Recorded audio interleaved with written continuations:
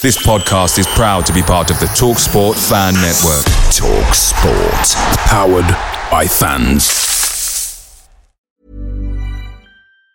And there it is, that's as good as it gets on this stage. Nissan Townstar EV strikes again. It's an unstoppable van, unstoppable. Just fantastic. You can actually see the Pro Pilot technology in action. Effortless parallel parking. It moves with all the confidence that comes with a 5-year warranty. And with a bench full of all-star van experts, there's real strength in depth here. That's all-star quality. Search Nissan Townstar EV and visit your local all-star van centre to see for yourself. Terms and conditions apply. 5 years or 100,000 miles, whichever comes first. Pro Pilot is an advanced driver assist technology. Driver's responsibility to stay alert, drive safely, and control vehicle at all times. Hi Alice Pod fans, it's JR here. Bert's Babes, Hoddle's Heroes, even DiCanio's Dozens. We've had some iconic lineups in our history at Swindon, just like the legendary menu at McDonald's. Parkin or Austin, sweet curry or barbecue? Why not get a McNugget share box to enjoy the debates with your mates? And thanks to McDelivery, every drop-off can be a home win. Order now on the McDonald's app and you can also get rewards points too. No one wants to drop points at home, and with tasty rewards to earn, you won't be missing out. Only via app at participating restaurants. 18+. Rewards registration required. Points only on menu items. Delivery fee and terms apply. See mcdonalds.com. Hello everybody. Before we start this episode, I'd like to talk about the Henry Allen Trust. Henry lost his life to cancer aged just 4, and his last wish was for his parents, Dawn and Mark, to help other families that were going through the childhood cancer journey.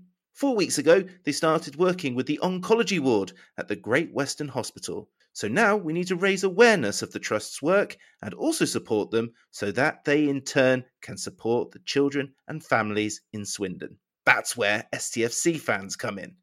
The Christmas Stocking Appeal 2022 is underway, as announced by the club earlier this week. You can either use their Amazon wishlist and send some goodies directly to the charity, or you can buy some small confectionery or Terry's chocolate oranges and either drop them to Caroline in reception or message Debs on Twitter to arrange where she can collect them from. The response so far has been amazing, both from people knitting and sweet donations. Thank you.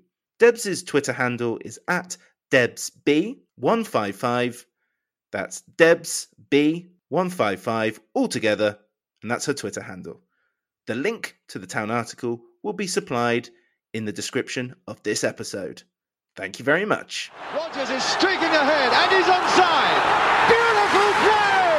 That is that! What a good shot! Goal! By British foul! Far post for Shearer, goal! McLaughlin has it. Oh, deflection, and it's a goal! Comes to Mitchell! It's another goal! Incredible! Hoddle! Taylor has scored, and that surely means it's the Premier League for Swindon Town now. Fantastic goal by Jan Piotr. Parkin! Austin going in. Yes, you bet, you bet. 2-0 Swindon. Danny Ward. Loco, I will win this league anyway. Richard, he's hit it. It's Cradley. Owen Doyle strikes again. And a brilliant goal from Harry McCurdy.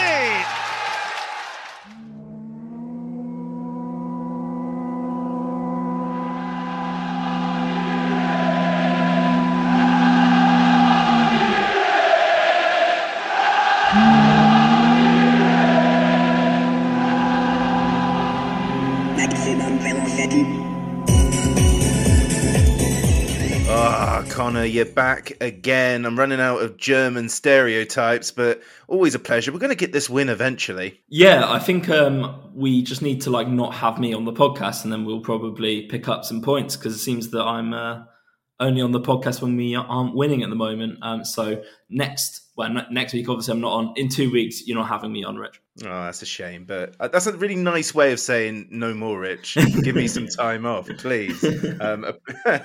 Appreciate your efforts as always. How was your German festival of football today? There was something you attended, wasn't there? Yeah, I mean, I went to watch a local game. There was a derby between two of the 6th division teams here in the city of Mainz. Bizarro Mainz, which is a club that was formed by, among others, Shinji Okazaki, who you might know from the Premier League back in the day, and also TuS Marienborn, who are a team that I've been and seen a couple of times with some friends just for something to do on a Friday evening. at various points. And it was very rainy, and I was just sort of stood there on my own, just thinking, why did I bother with this? I could be at home watching the World Cup. But, we live and we learn. It's cold as well, isn't it? Yesterday it was snowing pretty much all of the day. It didn't settle, so it was like the worst of all worlds, where it was absolutely freezing.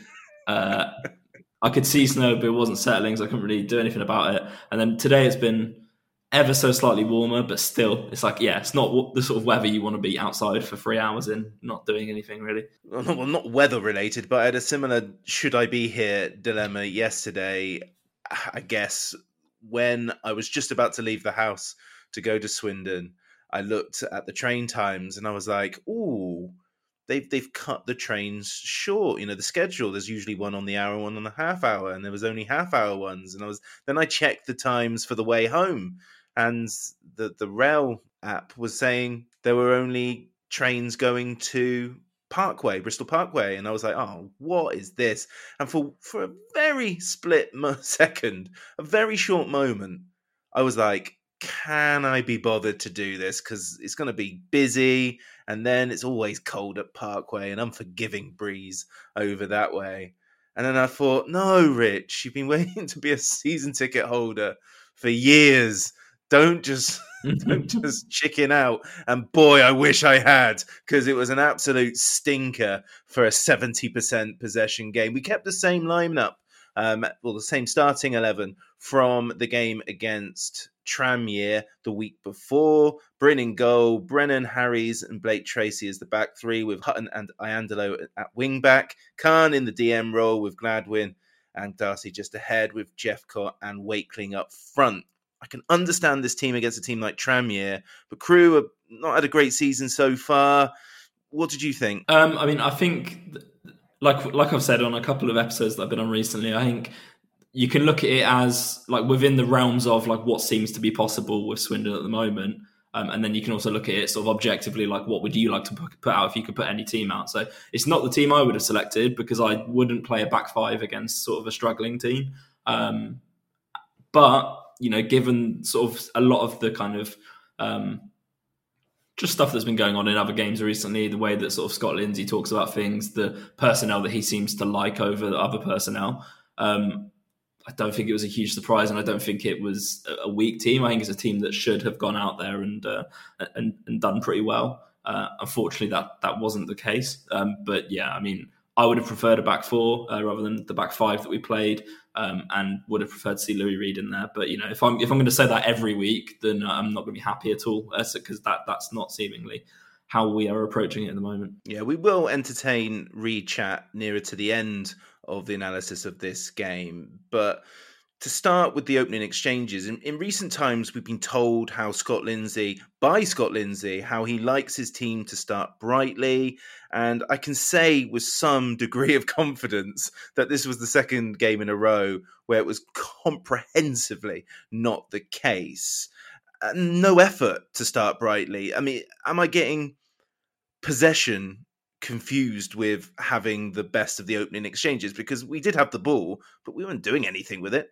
The way that it came across on iFollow is that we had started reasonably well. I think you have to take into account the way that we started against Tranmere last week, which was like basically just by like taking a shotgun to our foot within the first 20 minutes. And we didn't do that quite. I think, like you say, there weren't really like many clear-cut opportunities, but you could see that what our game plan essentially seemed to be was to work the ball from side to side so we could get Hutton into a position to put a cross in. For their part, they seemed quite happy to let him just get into a position to sort of put a cross in, and then get the ball in the box. And then I think they were just trying to crowd us out, because they were also playing quite defensively, and it never really seemed to sort of get to a position where a good cross would also then sort of be sort of reaching contact. So I can think of a number of opportunities in the first 20 minutes that like wouldn't count statistically as a chance, because Hutton's put in a sort of half decent cross and then no one's got anywhere near it, which I think is more about the movement in the box than the quality of the crosses, if that makes sense. But yeah, I would struggle to think of any big opportunities. So definitely it was an improvement on what we saw last week. And I think we tried to play quite quickly at the beginning of the game and just sort of seemed to seemed to slow down for some reason, sort of on the 20-minute mark or so. But yeah, I mean, it's one of them. In hindsight, I think we can say it wasn't a particularly quick start, but at the time, I didn't feel too bad. It felt like it was a decent approach to the start of the game. And I think Crewe, for their part, really just looked for that first 20 minutes to just try and weather a bit of a storm, and they sort of battened down the hatches. And yeah, they managed to survive that and come into the game. So it worked for them. Yeah, I saw a fair few people in the Don Rogers doing the old pretend to fall asleep expression when looking to the person next to them. They have a lot of faith, Crewe, in their goalkeeper, the Arsenal loanee Arthur Okonkwo, don't they? And he big towering goalkeeper, but he wasn't threatened that much. A few standard sort of saves he had to make, and they seem very, very confident in him to do what he needs to do. And Crewe were just struggling to get a pass together. Lots of wayward passes. They just didn't look like they were going to threaten us at all. Yeah, honestly, I think sort of basically throughout the first 20 minutes, like Anthony Grant on the co-coms was saying that like all it will take is a Swindon. The only way they're going to score is through a Swindon mistake. And I think he was right. I mean, it didn't look like they were going to sort of combine their way through the thirds and like get into a shooting opportunity and sort of work that to score. It kind of felt like the ball would have to kind of fall in a decent way to sort of one of their sort of better players, and they would just have to sort of have an individual moment kind of thing. So I think really like there was no real moments of stress in the game until this like 20 odd minute mark, where I think there's a part where Brennan kind of gets caught out slightly. Then Harries gets slightly too tight to the striker, who just absolutely burns him for pace. And then from the sort of breakdown of that attack, you then get Darcy failing to clear his lines, messing about sort of on the edge of the area, cutting in and then just trying to clear the ball and sort of going into their player, giving away a penalty. So in that sense, the goal comes about for Crewe through a mixture of sort of two sort of errors in judgment, in the sense of Harry's getting too tight sort of on one side and then Darcy making two stupid errors in the lead up to giving away a penalty. So it's one of those things where like then once you give them that advantage, I think we could see that they were defending in numbers and it was going to be a difficult afternoon. So it's frustrating that we didn't manage to sort of get ourselves on the score sheet first, because then it would have been a completely different afternoon, I think. Yeah, the penalty was a result of about a 5-minute spell where we dithered for a little bit, wasn't there? And you have to question Rockin' Robin here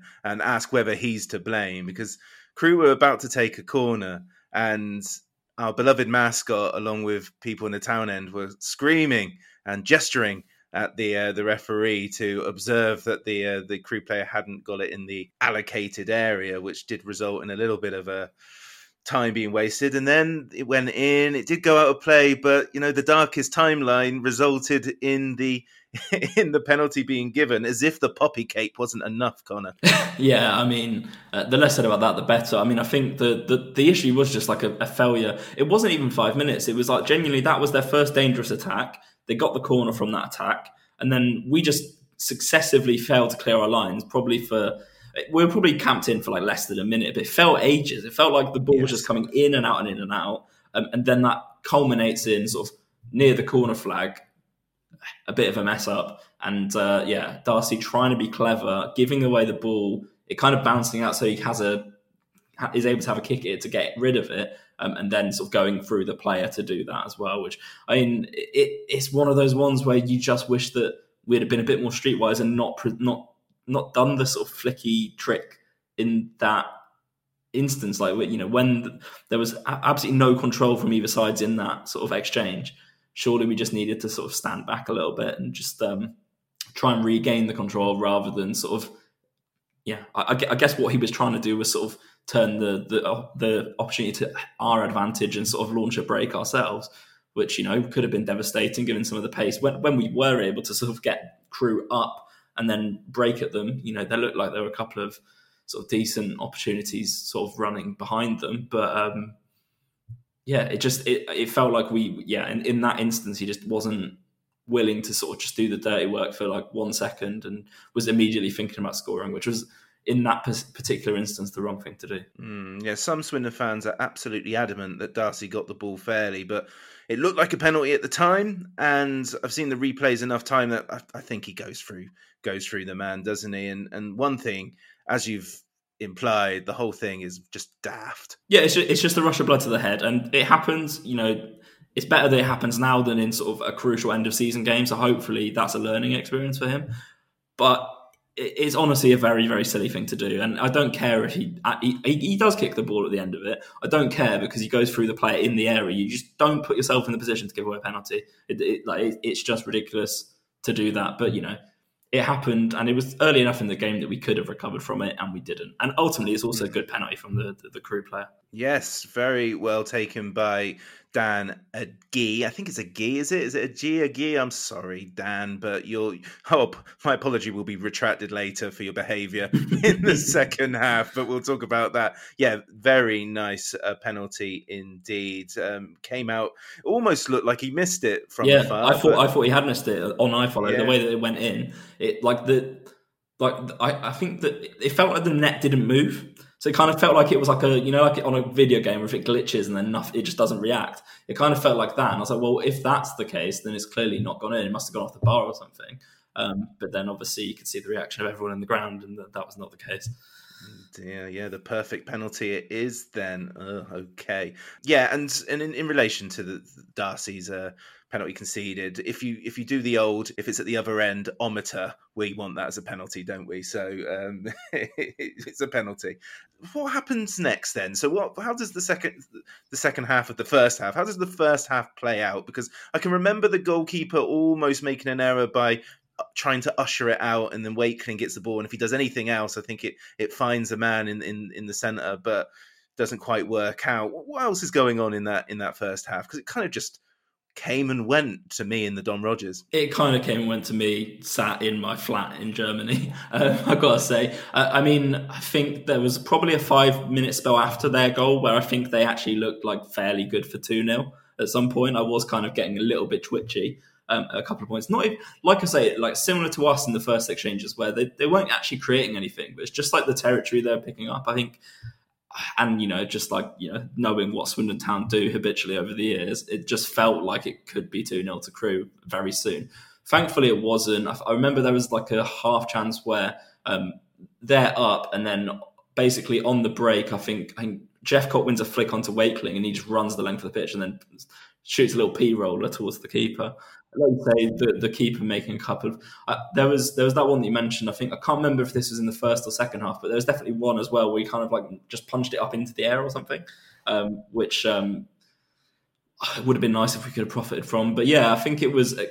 I've seen it described as kind of huff and puff from Swindon on social media, and I think that's the perfect summary. I think we were trying, but there was just no real sort of central idea about how we actually get the ball in the net other than work it from side to side, get it to Hutton, and he puts the ball in.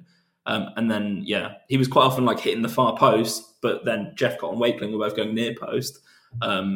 So, you kind of want someone to be following him, but no one was. So, I think at the end of the first half, I think iFollow was saying that we'd put 21 crosses in, and only 5 of them had made a man, which it seems very high for a 45-minute half. But it should be a sort of tactic that works when you're playing 2 up top, and when you've got a good crosser of the ball on either side, really, with Iandolo also being good at crossing the ball. It was just frustrating. I think ultimately you would now, with hindsight, say the game kind of passed both teams by, but it didn't really feel like we were going to be too dangerous in that, and you're just hoping that Scott Lindsay could say something good at half time. Last game against Tranmere, I was saying Hutton's threat is great, and long may it continue, as long as it does continue, and it certainly started in this game to go along a similar vein, and we were going from left central to Hutton almost exclusively throughout the game until in the latter stages of the first half they tripled up on Hutton, and for the rest of the game they doubled up on him, and it did the job. Yeah, I mean, they were giving him a lot of space to begin with, like I mentioned earlier, so it makes sense that they then sort of doubled up, and it's a shame, I guess, really, that sort of we didn't seem to have anyone else in the game that was willing to do the difficult thing and work that half yard of space. I mean, that's maybe doing a little bit of a disservice, because I think the second half performance from Gladwin was very good, and he looked like he might be dangerous at certain points. But would have been really nice to have seen us then, if the sort of door is locked on the right-hand side from our perspective, go down the left, see what can happen, because, I think Iandolo's obviously come in for some criticism recently and hasn't sort of quite recaptured the form of last season yet, but he is a good enough player to sort of deliver on some of the positions that Hutton was getting into if we can work the same sort of openings on that side. So just seemed that we sort of didn't have any other ideas other than sort of going through Hutton, and that probably is what's cost us in the end. Yeah, the second half we do start brightly immediately after kickoff, don't we? And things look like whatever Lindsay said at halftime did have an impact. But the one thing that we haven't discussed before we get there is Harries went off after 29 minutes and was replaced by Baudry, which won't be great news, but as long as one's coming back as the other one falls, we might get through this season. Yeah, and to be honest, ultimately, I think as much as we don't want to see players getting injured, I think if we're going to have an injury crisis at the back, hopefully that means we don't play back 3 or back 5 or whatever we've been playing. Hopefully we sort of, stick to 2 centre-backs rather than 3, because that Harry's injury, I mean, obviously I hope he's fine. That point would have been an opportunity to see, like, this opening half hour hasn't worked. Let's change the system, put another attacking body on, because we just weren't getting anyone up in support when we were getting the ball up there.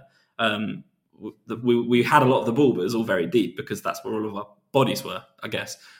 So it would have been nice to change the game then, and then also we weren't changing the game later on in terms of sort of the shape or the personnel for most of it. It would have been nice to have just been a little bit more bold, because last week we kind of praised, or at least I did, some of the in-game tweaks that Scott Lindsay made, not even by changing the team, but just by sort of asking players, presumably sort of taking a breaking play to sort of say, we need to emphasise this or this over what we've been doing. And it didn't feel like we did that. I mean, like you say, the first couple of minutes of the second half were very positive, but I think the other side that comes into this as well is that Crewe, actually even before they went a goal ahead, but throughout the first half, and then also then especially into the second half, were doing very well at sort of time wasting, if you want to call it that. And I think they were able to kind of just take the sting out of us a little bit. Like, they slowed the game down in that first sort of, after that first couple of minutes, we had a couple of chances, and they slowed it down for the next 10 minutes, really took the sting out of us. And at that point, we just sort of seemed to lack any idea at all. Are we too predictable? Yeah. I mean, I think we discussed it, like we had one route to goal, and we just tried to do that again and again and again. And that's fine, because, I think we've seen that route to goal is a genuine good route. But I think where we just lacked, like you say, we lacked that little bit of unpredictability that, if Williams was there, he's able to sort of just go the other way and sort of pose another question and just create that extra yard of space for sort of the forwards. And it would have been nice to see one of the players that were in the team sort of do that as well. But we just sort of, I feel like we got to the final third reasonably well. And then, like you say, there's not really any idea about how to then turn having the ball there into having the ball in the position to take a shot at goal, which is frustrating. But I guess we have to take it in context of, we've lost creative players in the summer. We've got players out injured. We've got a player at the World Cup. We can't be so deep. We can't be so deep that we're going to sort of have just a list of players that are going to create lots of chances. But I guess the frustrating thing, and I don't know if you saw this the same, Rich, is there were players on the bench that could very easily have changed the game, or at least gone some way to changing the game, and they're only brought on in the 82nd minute or something like that. In the 54th minute, they took Brook off for Rod McDonald. What's a fantastic name. And they essentially went more defensive. And it was quite clear from around about that time that the Swindon 11 were not going to change the game. So this is where I think Scott Lindsay should have started thinking about it, instead of the enforced one that he did in the 29th, and there wasn't one again until the 82nd. It's quite clear, Connor, that Lindsay has, for want of a better phrase, favourites. Iandolo, Khan, Darcy and Wakeling. All of them have had great parts of the season. Some have had not so great. Could this be an issue going forward if he doesn't take them out of the squad, be it at 2:00 before the game or during the game earlier, because you got to say, Iandolo, as much as we love him, and we do, he really should have gone off with a 20 to go. And even then he finished the game, and Lavinia, who would be an easy replacement for him, went central. Yeah, I mean, I don't have a problem with managers having players that they trust more than others. Like, I think that's very natural. So I don't criticise Scott Lindsay for that. And I don't even criticise him for not taking those players off. If those are the ones that he trusts to actually make the difference on the pitch and that thing, then fine.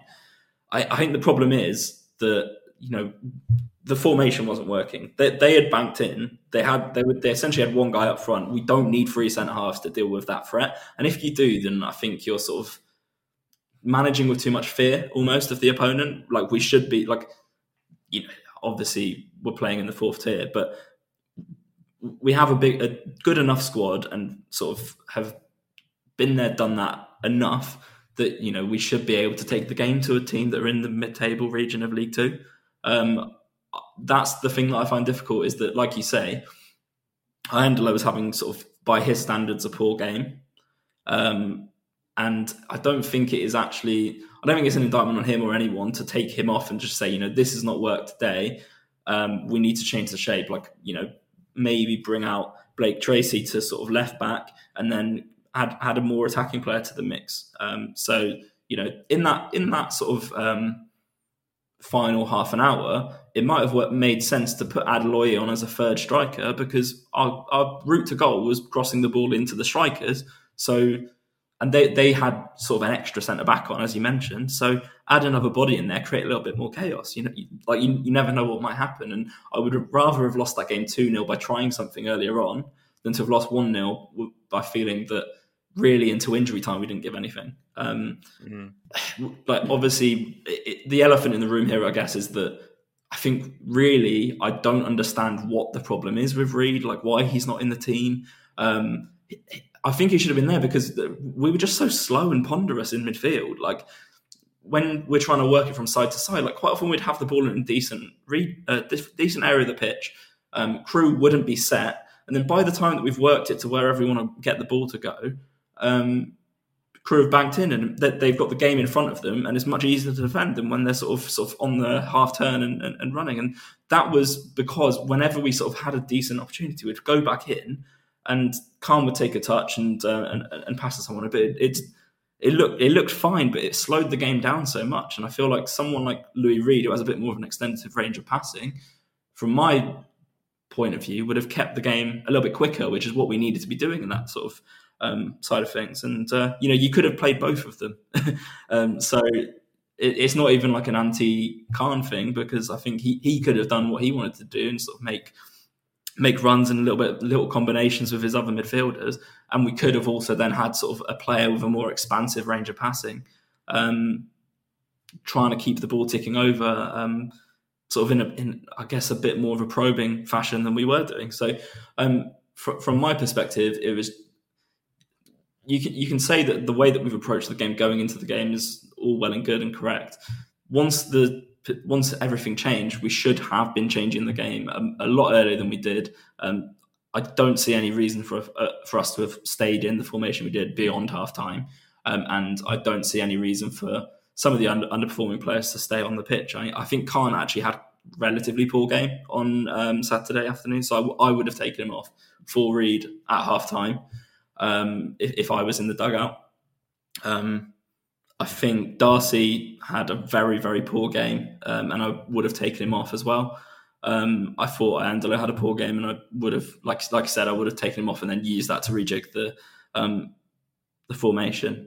But it's all well and good saying that now. But it's frustrating, isn't it, when you can see just that there were actually options to change the game, and we didn't take them until much later on. And even when we did, we stuck with the same formula as we had, and we were just doing like-for-like changes. Yeah. Scott Lindsay's post-match seemed to be a bit of a defence for the likes of Darcy, who was, I think, mentioned as having a good game, which that's the first I'd heard of it from anyone else that was at that game.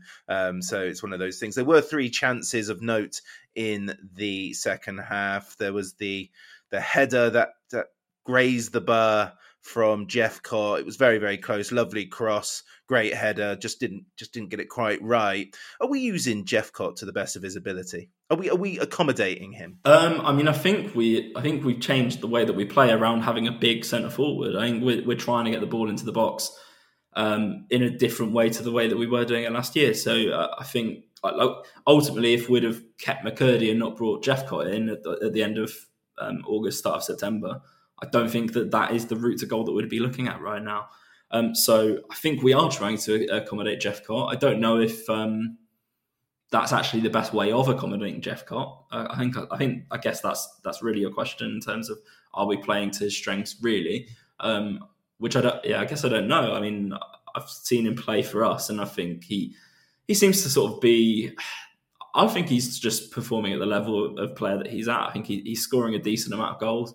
He's adding a decent amount to sort of the overall play, but he's not pulling up absolutely loads of trees. And I think really, if you look at his career over the last few years, I think that really is kind of the aggregate of his ability. So I think he's having a decent season for us, and I think we're trying to get the best out of him. But I don't know if there's something that we could do to get a little bit, like an extra 10%, which obviously would be great to see. Yeah, Jeffcott would come off with about 8 minutes to go. He'd had a few limpy moments. He didn't look comfortable nearer to the end. Adeloy came back after a long layoff from the league, but didn't get the ball that much, did he? Lavinia came on also for Brennan. Iandolo had a chance where he blazed over, and it was one of those misses where you just go, not today. But there was one more chance in injury time, and it was a free kick in a lovely spot. We had similar a week before, and it just got saved. And this one resulted in Louis Reed coming on simply to take the free kick. Every single Crewe player was in the box for it. Reed beat the wall, but Okonkwo saved quite comfortably in the end. My question to you, is it melodramatic? Is it hyperbole to say to bring Lou Reed on to take a free kick in the 95th minute is borderline insulting, given the way we needed him, as you quite rightly put, for so much of that game? Yes, it is melodramatic, because I think that's not the thing that's disrespectful. I think that's actually a recognition of his talent in that specific area of the game, which is a good thing.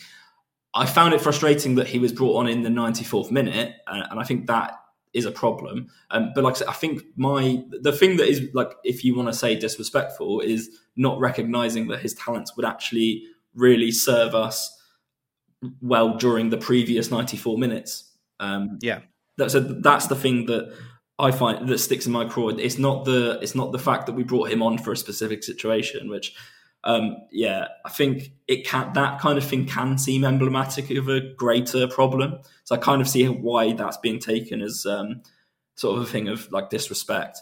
But I don't think it's the putting him on for the free kick thing that's wrong. I think it's the fact he wasn't on in the first place, if that makes sense. And that's nothing to do with the free kick, because, it almost seems like a stupid thing to do, just because, like, how is a player going to come up from having not played at all to sort of put that one on in that kind of fashion, score that free kick from a decent range, quite a central area as well, so it's a difficult angle to work. It didn't seem likely at all. But also, like, I guess it's kind of brave from Lindsay's side, because I think we can all identify that this is a decision that he is making, like, in terms of not giving Reed much game time. Imagine if he puts him on with 1 minute to go and Reed buries that with his first kick of the game. Scott Lindsay takes the plaudits, but he does. I don't think he can take plaudits from that, because I think that's more of a message of, like, I should be playing because this is what I can do with one touch of a ball in a game. People might say, "Oh, what a great substitution," but, like, I don't think you can be sort of praised for, like, making an inspired substitution when, like, the fact he wasn't on the pitch in the first place was a mistake. So I don't know if I would call the fact that Reed's not playing disrespectful, because I don't know the background to it, but it just seems an unforced error on our part to not be playing him. I think I've used that terminology before. And yeah, I don't think putting him on in that position was disrespectful either. I think it was sort of trying to maximise our resources in those minutes, but I would just question why we didn't do it earlier. Well, I agree with everything you said there. I do think if Reed scores, Lindsay takes credit for it, but there's a louder element of the fan base going, God, imagine what he could do if you gave him half hour or 90 minutes. Oh, yeah, no, without a doubt. I mean, basically how you summed that up is like how that would have gone if he'd have scored. But didn't happen, and we slumped to a loss, 1 point from what should have been a winnable 6. Doesn't feel great, but, you know, these things happen at this point of the season. I think we mentioned last week that the end of the game last week against Tranmere felt similar to like a game against Harrogate a couple of seasons ago. And ultimately this felt very similar to, well, not a couple of seasons ago, a year ago. And this felt similar to a lot of the other home games around that time as well, where like we would be just seeing the game would sort of pass us by, and then with a few minutes left, we were just sort of trying to throw the kitchen sink at it, and it not quite working. So, you know, this is nothing new. Like this kind of result happens and has happened and will continue to happen. Hopefully, we just can avoid that. And it's only our second home loss of the season, so it's easy to keep in perspective at this point. But I don't want to see it again. Thanks. Yeah, it certainly is. We have to finish the game really on one of the main talking points. So Okonkwo was taking his sweet time from shortly after 1-0 onwards. Before 1-0, he was doing like their goal kicks were taking so long, even within the first. Very minute. True, very very true. Almost all of his teammates followed in the second 45. Crewe played the game. We got rattled by something that we've done in the past. This has got to be something that football has to deal with. You know, Crewe did nothing wrong. The referee could have been a bit stronger. I mean, the goalkeeper should have got booked at some point in the game, which would have limited the amount of time wasted he did. He took more of a step back, probably when he knew he was on a final warning, and the other players followed. The goal scorer went down twice during the latter stages of the second half. The first saw him ending up smiling from ear to ear while gesturing the scoreline to the Don Rogers stand. And the delay between, I think, the foul and him going down for the second instance probably could have been dealt with better by the referee, because it was a huge gap. The first one, I have to say, was very, very funny. There was, everyone's going spare around me, but there's a few people laughing away because it was quite the thing. This isn't a Crewe Alexandra issue. This is a football issue, really, isn't it? I mean, honestly, like it's what every team does in the same situation. We've done it multiple times, not just this season, but I can think of a number of times under Wellens and under Garner in good seasons where we were doing this. I think it's the sign of a successful team. Obviously, we can see at the moment that Crewe are not a successful team in terms of where they are in the pitch, but they managed to see out a 1-0 in a position where if they hadn't wasted 5-6 minutes sort of in aggregate throughout the game, then they might not have done, because we were coming on quite strongly towards the end. So the other thing that I think I pointed out to the group chat yesterday, which I'm sure we are all in agreement with, is that we gained so much joy in watching McCurdy basically doing what their striker at the end was doing to us, that you can find it annoying, but ultimately it's all the same thing. And I think we just have to kind of take a hat off, we've been done by a good operator in that department. It's frustrating. So you would like to see us just getting on with it, but like you say, it's not even a football thing. It's just if officials want to pick up on it, then they should. And I think there's been a lot of criticism of the ref, and he didn't actually make any calls wrong, and I don't think he lost us the game. I think, just like you say, if you clamp down on it early enough, that you kind of nip it in the bud, then people don't get as frustrated about those kind of things. But ultimately, we lost 1-0. I'm sure people would have found a reason to be frustrated at the end of the game anyway. We would have done the exact same in the same situation. So I just like you say, when you messaged about the gesturing the scoreline thing, given there was probably a good 5 minutes left at that point, I found it really funny. I think that it was kind of annoying to see him then come back on and then be sat basically on the touchline going down again, which was just kind of the referee needs to be stronger there. But again, I kind of have sympathy with the referee. He's not a childminder. He's there to make the decisions of like what's going on in the game. What they could have done is added on more time, because they wasted more than 6 minutes, and that's what was added on. Like, it felt like one of those games where you see the score, the thing go up, and it's like 8-9 minutes or something, because not much football was played for parts of that second half. But it is what it is, and if we'd have been on the giving end of it rather than the receiving end of it, we'd be like we would be laughing. And I've done this on the podcast before, where we've like been rewarded for something that was very gratuitous, and just like loving every second of it. So sometimes those things fall against you. They did, and fair play. Yeah. Connor, I ask, what's the biggest act of skullduggery? Crewe, Alexandra going to ground at every opportunity, or having the League Two trophy paraded in front of the fans who missed out on their first ever EFL title because of glorious PPG? I mean, I guess, unfortunately, that didn't get in their heads quite enough. No. So I think really they'll be laughing all the way up to Cheshire with that one. So ultimately, I guess the thing that's got them the 3 points is the sort of more important thing there. But I wonder, was that just chosen sort of specifically to boil piss, or was that just like was it just sort of kind of completely sort of accidental that it's the team that we denied? I think it was completely accidental. Cadiz is in town, obviously, as a guest of the Sir Tom Broadbent Lounge in Swindon Town FC, raising awareness for diabetes, as we've been promoting on the pod too. I think it's just one of those things where, Cadiz is here, let's have him parade the 2 league trophies he won, and without thinking that Crewe were top of the league when the pandemic arrived. I mean, I guess the other point to that though is that, like, we've seen some of the skullduggery that he's done as a Swindon player over the years, sort of trying to see out a game, and he was a master of it, especially in that campaign where we won the second league title. I can think of some amazing games where he just sort of seemed to just drop the ball, and so. Maybe this was all part of Cadiz's plan. And if it was, then I take my hat off to him, because you could not have planned it better, really. It's just a shame he didn't get in their heads quite enough. Always good to see Cadiz at the county ground, and even in retirement, doing his best to rattle the opposition. Lovely. Let's have some listener reactions and come back with man of the match.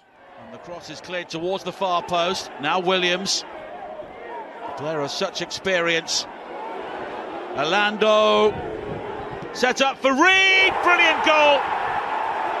Louis Reid with an absolute cracker for Swindon. Loads of contributions this week, and we'll start with Paul Merriman. A pitiful display by Crewe. They are absolutely terrible. So again, we've been unable to break down a woeful team. Ellis didn't have a good game, but if Joe gives him 3 out of 10 again, that would be harsh. Did anyone have a bad game? Something isn't clicking in the final third, is it? Pete Marsh says, man of the match Gladwin needed Reid's precision. With defenders coming back, it's the end of 5-3-2. Khan and Darcy need resting. 2 weeks off, sort it out, Lindsay. Be thankful that Crewe didn't have a decent striker. Could have been more. PJ says, a lovely day for me in hospitality, ruined by football. This midfield needs Louis Reid, and the reason he isn't playing is ridiculous. Sandro needs to concentrate on what we're doing this season and not worry about what Reid's doing next. Gladwin, man of the match. Luke says, concern definitely creeping in, far too late with the changes, too slow and little threat up front. Jeffcott's shown little to reflect previous form, saw far more from Simpson and Davison last season after this number of games. We're missing Johnny. Hutton, man of the match for his excellent crosses. Paul D says we started slowly, then didn't so much get dragged down to their level as saunter down there. After a week of controversy, nice to see Ellis to step in to vindicate Joe's 3 out of 10 verdict. Ref, like the coffee at halftime, wet and weak. Man of the match, Gladwin, on the least poo basis. Adair says, drop Ellis, please. He's awful at wing back. His final ball is dreadful, and he consistently loses the ball in good positions. I felt we were the better side today, but had little luck from the ref. Darcy shouldn't have played himself into trouble for their penalty claim. Jimmy Legg simply says anti-football meets anti-management. The warranty man says, 1. Firstly, I need to change from the Don Rogers to the Arkles, as clearly it's like watching a different game listening to Lindsay post-game. And 2, at what stage in the second half did he think the 11 on the pitch were going to score? Ben Nichols says, Ellis's open goal miss summed up our day. We screwed up and gave them an absolute gift. Mr. Good says another rinse-repeat of last Saturday. It's the football equivalent of banging your head against a brick wall. And don't get me started on the Louis Reed sub. Just insulting after sitting through that. I fear nothing will change for the next game. I'm off for a sulk. Jamie Watt says, one thought, won't be popular. I want McCurdy back. Missing that cutting edge. Michael bemoans Louis Reed sitting on the bench for over 89 minutes and says that Khan is not doing it for me. I simply do not understand these tactics unless Reed has already agreed to go elsewhere. S. Parker says, I'm savage. Sub at 80 minutes are no use to anyone. Too late. Iandolo had a stinker. Khan close behind. Darcy gave us nothing and a soft penalty. Why did we persist with 5 at the back? Might as well lose 2-0 and go for it. I will always back the manager, but... And the ref. Matt S. says, we were never going to score today. Our only tactic seemed to be to get the ball to Hutton to cross it into nobody in particular. Gladwin aside, there was no creativity from midfield.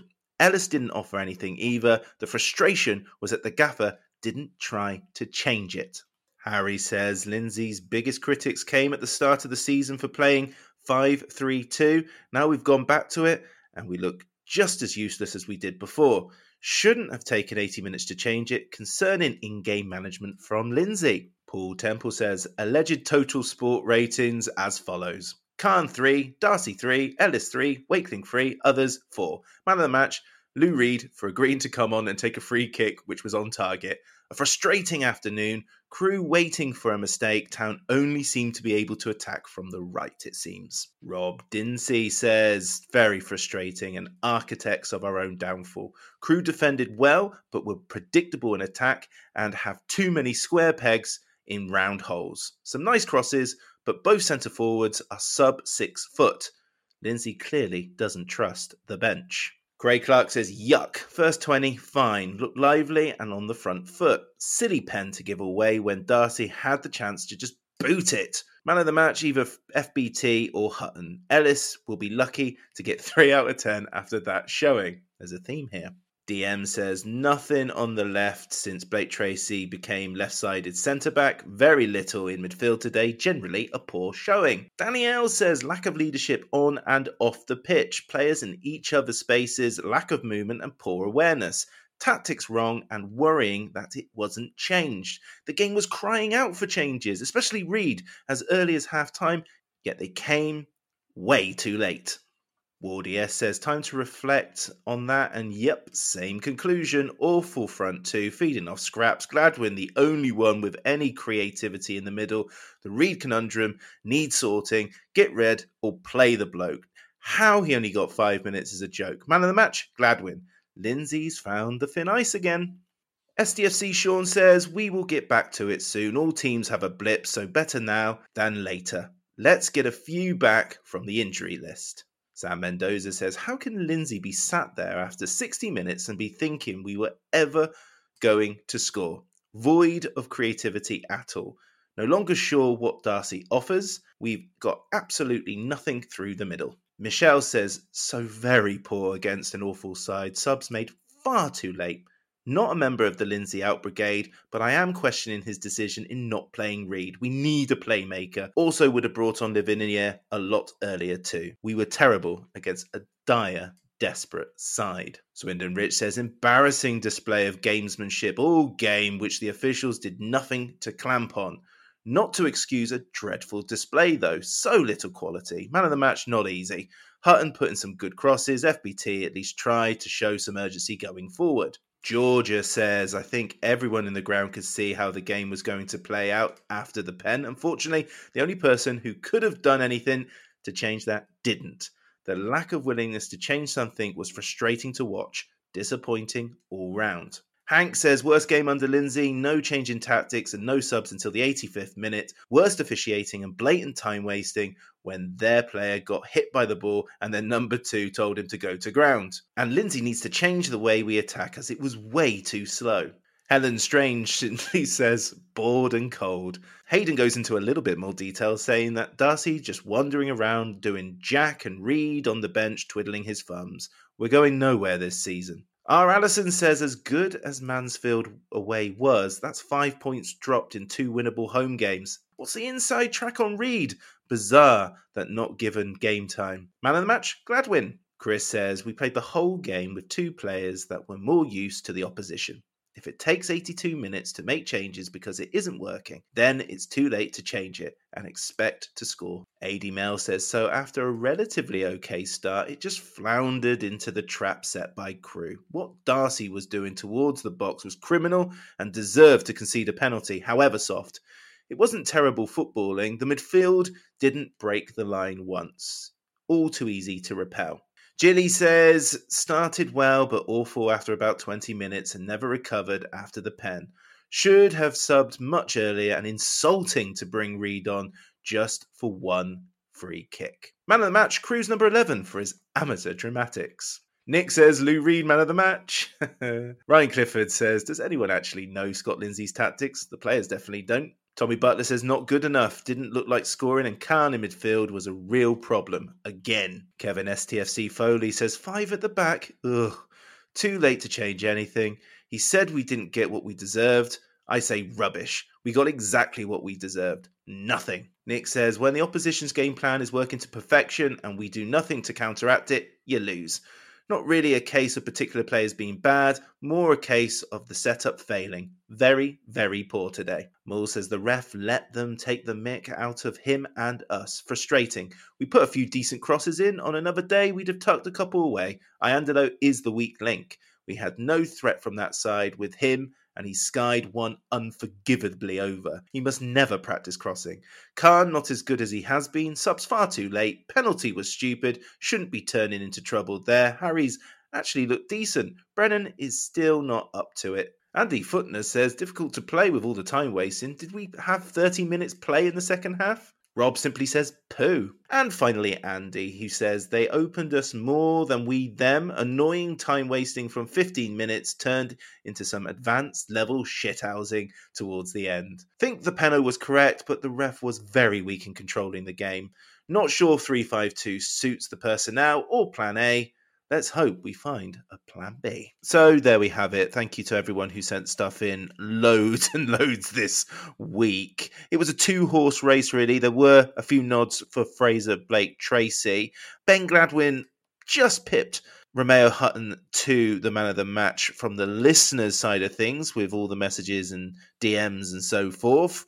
But who gets our vote? I'll go with Gladwin as well, which I guess seems weird when I haven't really mentioned much that he's done. But I think he was the player in the second half that looked like he might sort of fashion an equaliser from somewhere, whether that was himself or working an opportunity for someone else. So for me, it's him. But yeah, I would be happy with Hutton as well. I think, those are the two, really, aren't they? Yep, let's go with Ben Gladwin then. Nice. Okay, so we got a week off next weekend because of the FA Cup. So having been knocked out of the FA Cup, then drawn a game against Tranmere and lost to Crewe, is it good that we've got a week off? Is it a recharge situation, or would it have been better to have a game and try and shake this little blip out once and for all? I don't know. I mean, I guess in theory, if what we're going to do on the training pitches is good, then having a week to recharge, hopefully sort of manage to hasten some of those returns for missing defenders that we've got, would be a good thing. Hopefully we can just sort of work out a plan for the festive period. And I think, although I don't know if it will change the result of the game in 2 weeks from now, what it might do is sort of give us a chance to recharge for what's going to be a busy-ish schedule towards the end of December, start of January. So from that side of things, I think it's probably a good thing to have on balance. And ultimately, it's yeah, it's good to have a little bit of a break, and then I guess it hopefully means that it won't be sort of many more games between now and the point that Williams comes back, and I think that will really be a strong boost to the squad as well, because he was really cooking on gas when he left to go to the World Cup, I guess. So he certainly was. Okay, well, next game involving a Swindon player hopefully is in the World Cup, with Wales playing on Monday night. We'll see how he goes. Good luck to him. But until then, Connor, thank you very much. Thank you. Good run by him, and now Maskell. The Low Strangers is an independent supporters podcast. Views given do not reflect those of Swindon Town Football Club or their official partners. The music is provided by the great Matthew Kilford, and the podcast artwork was designed by Matt in Singapore. What a guy. Thanks for listening. Come on, Swindon. Has a bubble? Hi, LS Pod fans, it's JR here. If Swindon players were McDonald's items, who would they be? We've had lots of Big Macs, like the legendary Alan McLaughlin, Harry McCurdy, or even Steve McMahon. Perhaps you'd prefer to channel the power of McPlant like Darren Ward, or maybe 5 chicken selects, one to enjoy for each time Ben Gladwin joined. Yep, there's one spare, but there's still time. And you don't need Super Scouts or data solutions to get your hands on any of these. McDelivery through the McDonald's app brings them all to you. At participating restaurants, 18+, serving times, delivery fee and terms apply. See mcdonalds.com. And there it is, that's as good as it gets on this stage. Nissan Townstar EV strikes again. It's an unstoppable van, unstoppable. Just fantastic. You can actually see the Pro Pilot technology in action. Effortless parallel parking. It moves with all the confidence that comes with a 5-year warranty. And with a bench full of all-star van experts, there's real strength in depth here. That's all-star quality. Search Nissan Townstar EV and visit your local all-star van centre to see for yourself. Terms and conditions apply. 5 years or 100,000 miles, whichever comes first. Pro Pilot is an advanced driver assist technology. Driver's responsibility to stay alert, drive safely and control vehicle at all times.